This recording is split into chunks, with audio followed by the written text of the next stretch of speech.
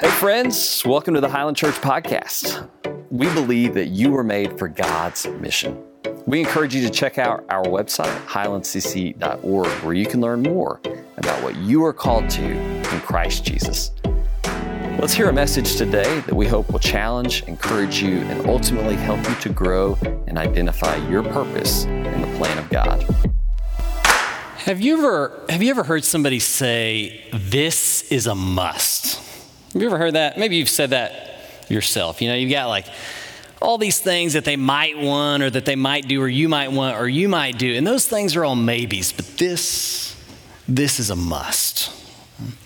I was working on this sermon early one morning last week and I had to pause and load the kids up in the car and take them to school. And so I'm driving them to school. I'm thinking about what are the musts in my life. And I'm just thinking about that and deeply reflecting on the things of God and the must of my life. And from the back seat, Deacon says, "Daddy, give me that something."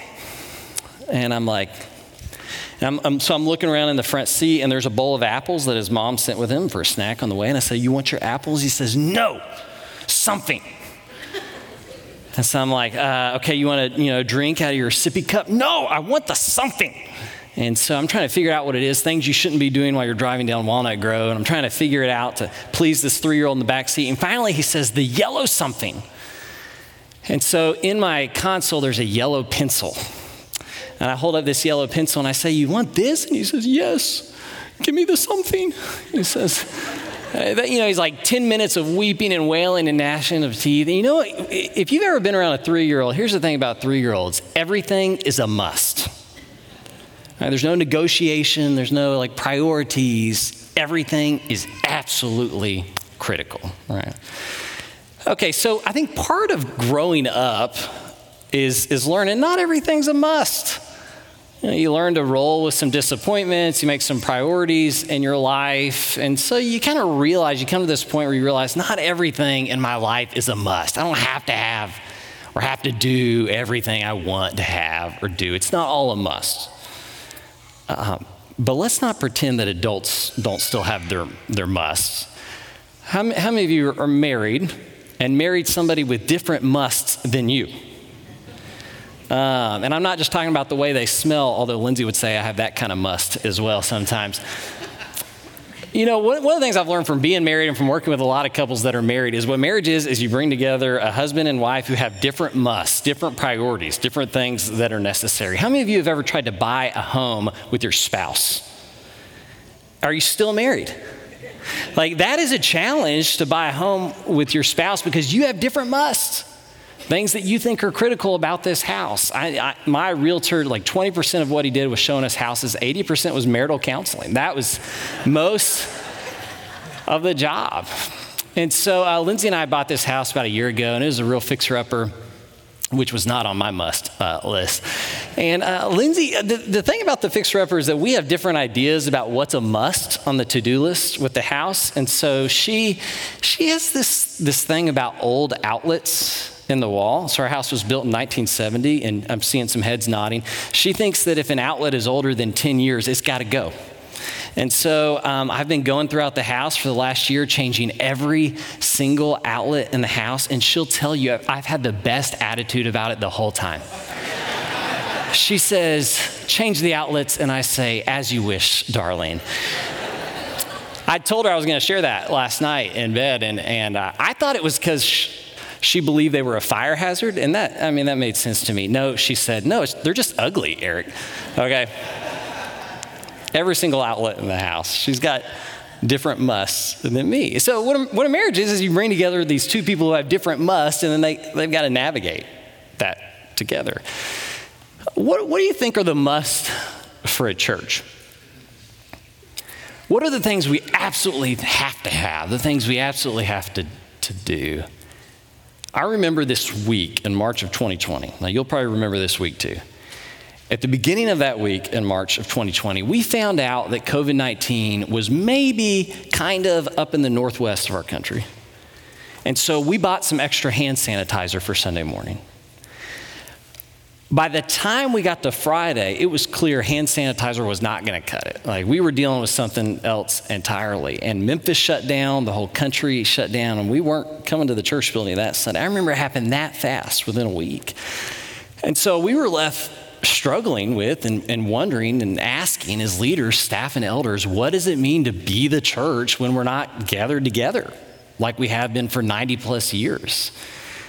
And so we go back to the same scriptures, which we have based our whole life on as a church. And we have assumed, and this is true in much of the case of scripture, that it's often talk about what the body does when we are together. And so we go back to those same scriptures and we begin to see all these things that God says, that Jesus says, that the early apostles say to the church for instructions when the church was scattered. Because, of course, most of the early history of the church is not them just lovingly getting to be together. It's them scattered all over. And you may remember we started this Be Church campaign, which was, if we're going to be the church when we're not together physically, what do we have to do? We have to love one another, our neighbors, grow closer to God and to worship. And we try to encourage you to do those things. Those seemed like the must to us at that moment.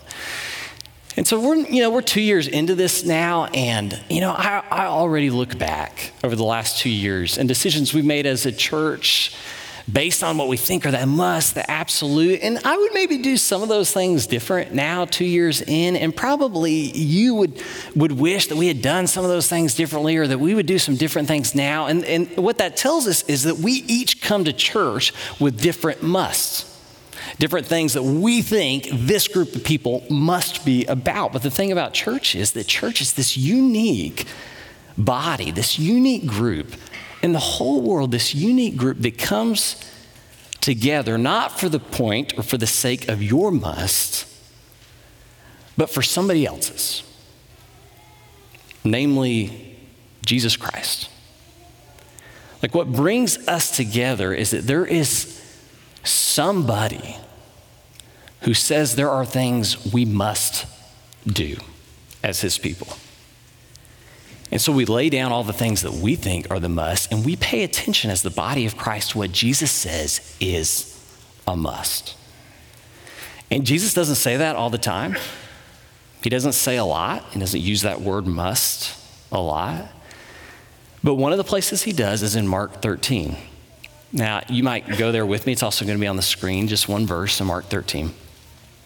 Mark 13, we talked about it on Halloween, is this kind of scary, spooky chapter that is filled with darkness and suffering and trials that Jesus says the church, his body, is going to face after he leaves. He says the world's just going to become increasingly dark, but there's this light at the end.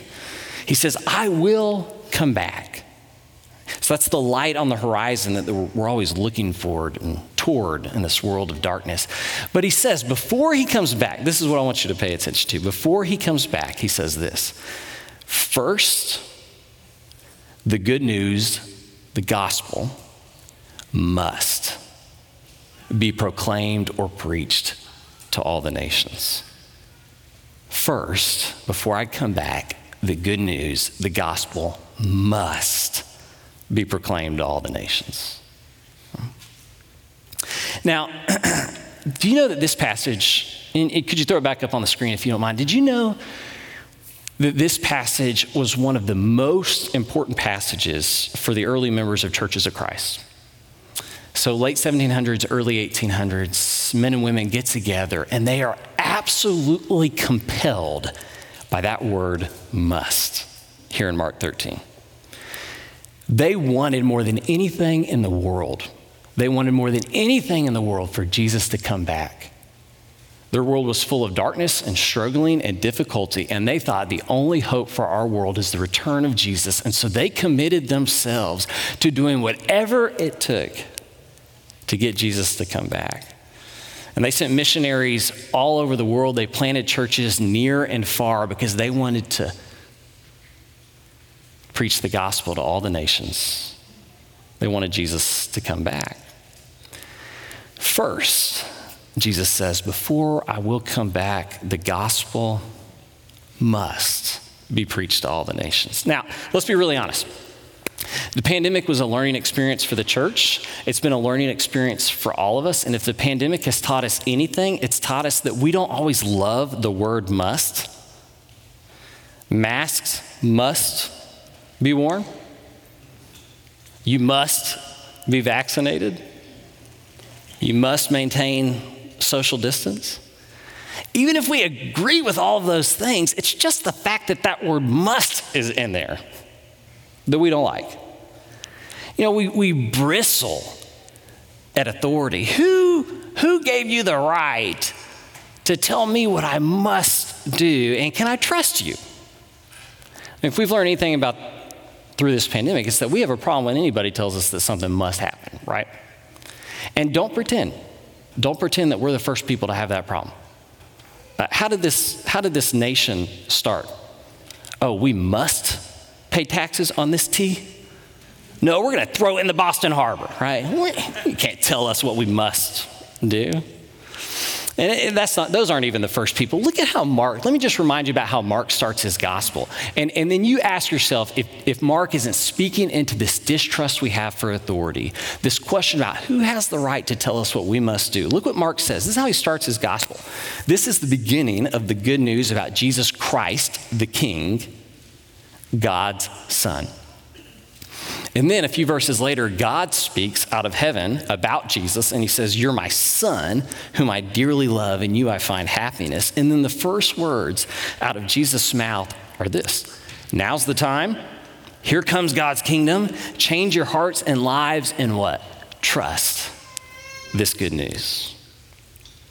You know, what's the point? What's the point he's trying to make? Mark knows we've got a problem with authority. Mark knows that we distrust naturally anybody who's telling us what we must do. And what he's trying to say is this guy, Jesus, is not like everybody else who's telling you what to do. This guy is the king. He has the right to tell you what to do.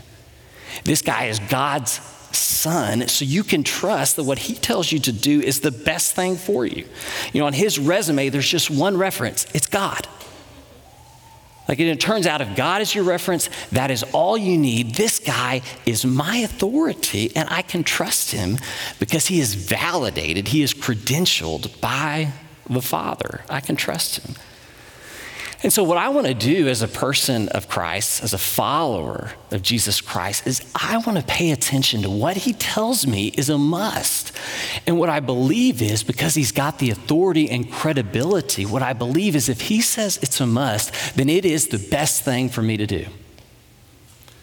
His must is mine. And Jesus says this: first, the good news must be proclaimed to the nations. Now, there's a part of us that resists it when somebody tells us must, but there are those times in life where you crave direction, where you just wish that somebody would tell you what to do because you don't know what to do. You know, those moments when you're suffering, those moments of difficulty and trouble, when they're just, you can't figure out what you should do with your life, and you just wish that somebody would just tell you what to do, and you would do it. You know those moments I'm talking about? I got a call from a buddy a while back, and he had been dating, and he dated this girl 3 times, and he was convinced she was the one. She was the one. Well, she broke it off, and then for 3 weeks he calls me, and he's just crying about it, and he's sad about it. And I'm trying to be passionate, pastoral, and after the 3rd week, I just told him, buddy, stop crying and go on another date. And he did, and it was okay, right? Don't ask Eric for help when you're brokenhearted, right? But you know what I'm talking about. There are those moments where the world is not clear to us, and we wish somebody would just tell us what to do. And that's the gift in this passage. Let me just show you one more time. This is the most striking thing to me about this simple phrase, this simple instruction: first, the good news must be proclaimed to all the nations, is that it comes in Mark 13, which is this chapter that describes how confusing and difficult and dark and troubling the world is going to be. And that's proven to be true, has it not? And Jesus says, hey, when the world gets really confusing and you don't know what to do, here's the thing you got to do. I mean, that's the gift of this instruction to us, is there are those moments where we just wish somebody would tell us what to do. We wish there was an authority who would give us some priority in our lives. And Jesus says, in the middle of all that the world is going to throw at you, here's the priority. First, the gospel, the good news, must be proclaimed to all the nations. So, his must is not only mine, personally, his must is ours. You know, our leaders believe, our staff and elders at this church believe, that when Jesus Christ gives us a priority, we better follow it. If Jesus tells us this is the thing you got to do, no matter what else happens, this is the thing you got to do, you know what we're going to do? We're going to trust him and do it. And so you saw those videos of our missionaries right there. Let me make this really clear about our missionaries. Our missionaries are not tangential to what we're doing here. They're not kind of this added bonus, so we're doing all these really cool things here, retreats and get-togethers and hanging out together. And then we got these missionaries over on the other side of the world. They're doing some cool stuff over here, but this is what's happening right here is what matters. That is not the case.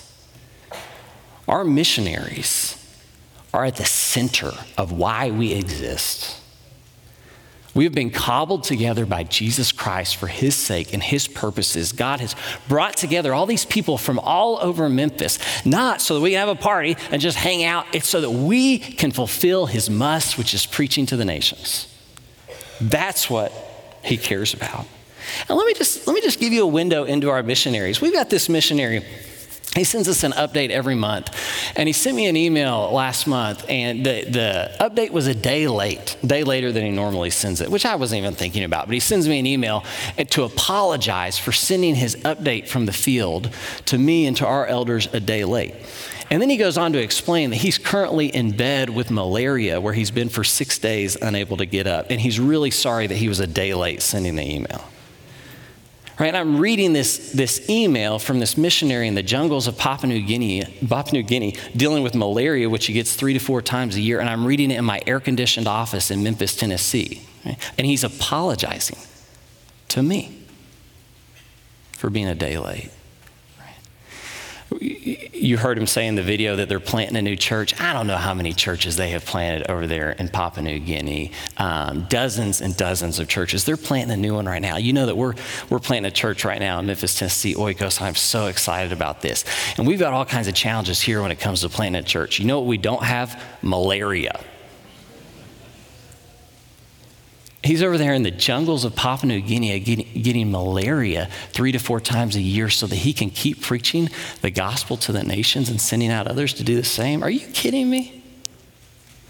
We have these missionaries you heard from them. They're new missionaries of ours. When COVID hit, they got kicked out of their country. They're in a very strict country, required them to leave.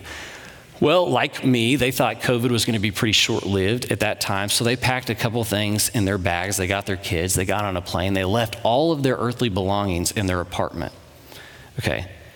18 months later, that landlord is not going to let them stay any longer. And so they can't get back to all their stuff, so a few of the Christians that they've been working with go over to their apartment, and they literally sell or give away all of their earthly belongings. You and I have had our lives interrupted by COVID. How many of you lost everything from COVID? And you know what they want to do? They want to go back. Not for the stuff. The stuff is gone. They want to go back because there are people there who have not heard the good news of Jesus Christ, and so they want to go back. Right? There are these holy moments in missionary work. I mean, you saw Jab baptizing in a river in Papua New Guinea. You saw one of our missionaries baptizing in an inflatable tub in a bathroom because what they're doing causes them to be at risk from the government over there, spreading the good news of Jesus Christ. They're baptizing in an inflatable pool in a bathroom. Like, there are these holy moments, but this is not a glamorous job. This is hard work. And so I'll tell you what, I take the responsibility for our missionaries personally. These are our people doing our must of preaching the gospel to the nations. Ours because it's his. All right. And so we're going to take care of them. Right? You saw in your seat right there. Did you see this when you walked in? This little thing says in the middle of a miracle. If you haven't figured it out, there's a little perforated tab. You can rip it open and you can see. Let me tell you. This just covers what we did with the extra, the excess, the miraculous amount beyond our goal that you gave last year. We started a new church. We're starting that. We gave some to Hope Works. We added support of another missionary couple that are in Spain right now who grew up here.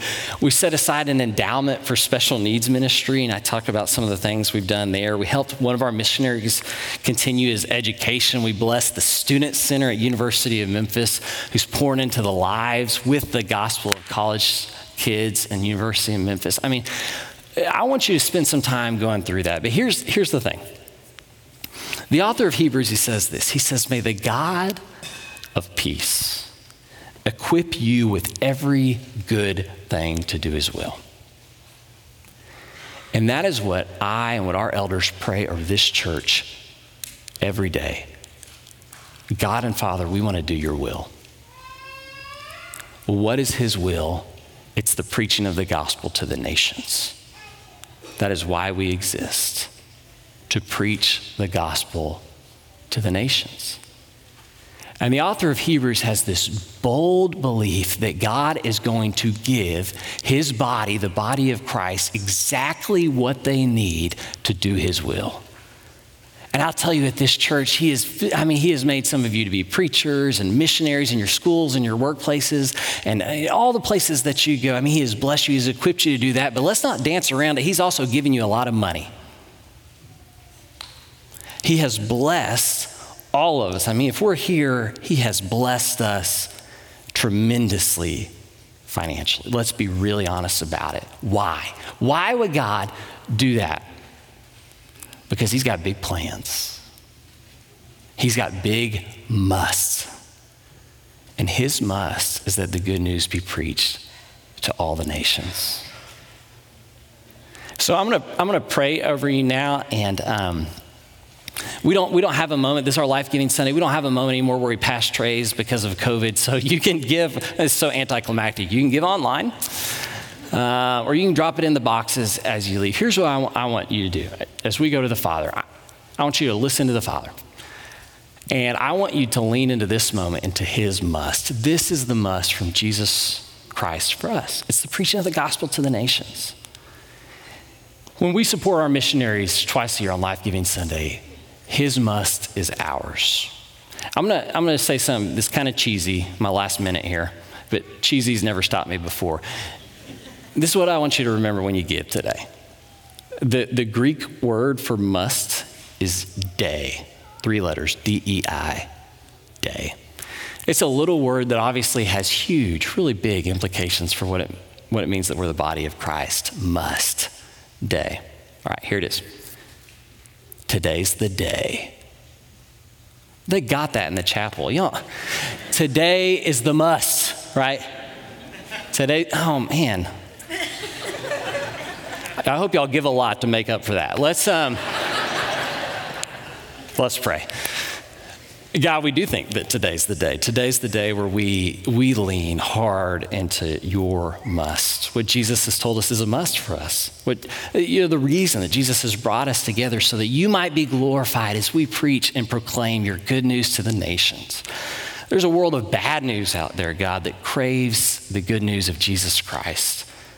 You have called us, you have equipped us, you have given us what we need to further the preaching of the good news to all the nations. Would you pour yourself out on these people? Make them generous, God. Make them gracious as you always have for the sake of your will, your must, your kingdom. I pray this in the name of Jesus. Amen.